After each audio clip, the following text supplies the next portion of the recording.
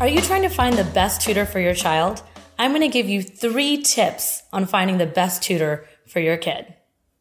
Hi, my name is Neha Gupta, and I'm owner of Elite Private Tutors and the author of the best-selling book, The 4-Year Plan. I've worked with over thousands of students, helping them get into the college that's right for them, and also helping them with any subject that they need help with. So let's just get down to business. What are my top 3 tips for helping you get the best tutor for you? Well, the number one thing to do, in my opinion, is to hire an agency.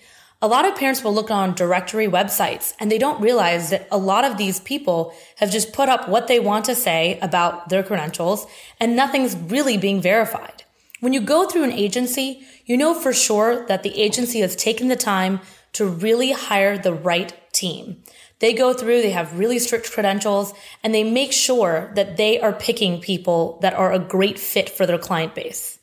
The second tip I would recommend is looking at what type of agency you're looking into. So a lot of people will just look and find a bunch of agencies, but the ones I would recommend are typically local. And the reason I say that is when you work with a national company, sometimes they have over 18,000 tutors. And let me tell you something, as the owner of a tutoring company, I can't even manage more than 20 to 25 at a time. So in my opinion, going local, going small means that you are really not only supporting your local community, but you're also working with coaches that are really a tighter part of the agency itself. And the agency can really only keep track of so many tutors at a time.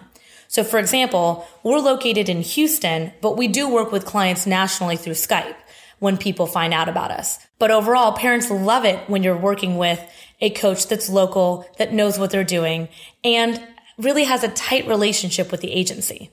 My third tip would be that you should really check the size of the agency like I was talking about earlier. When people don't look at the size of the agency, they could just be getting a random coach that they don't know about. And one of the best ways to tell the size of an agency is look at their website. If they've got 20 different locations around the US, they're huge. The second way to tell is, are there profiles? Are there pictures about their coaches? Do they really showcase the best parts of each coach? And if they don't, they're probably a really large agency.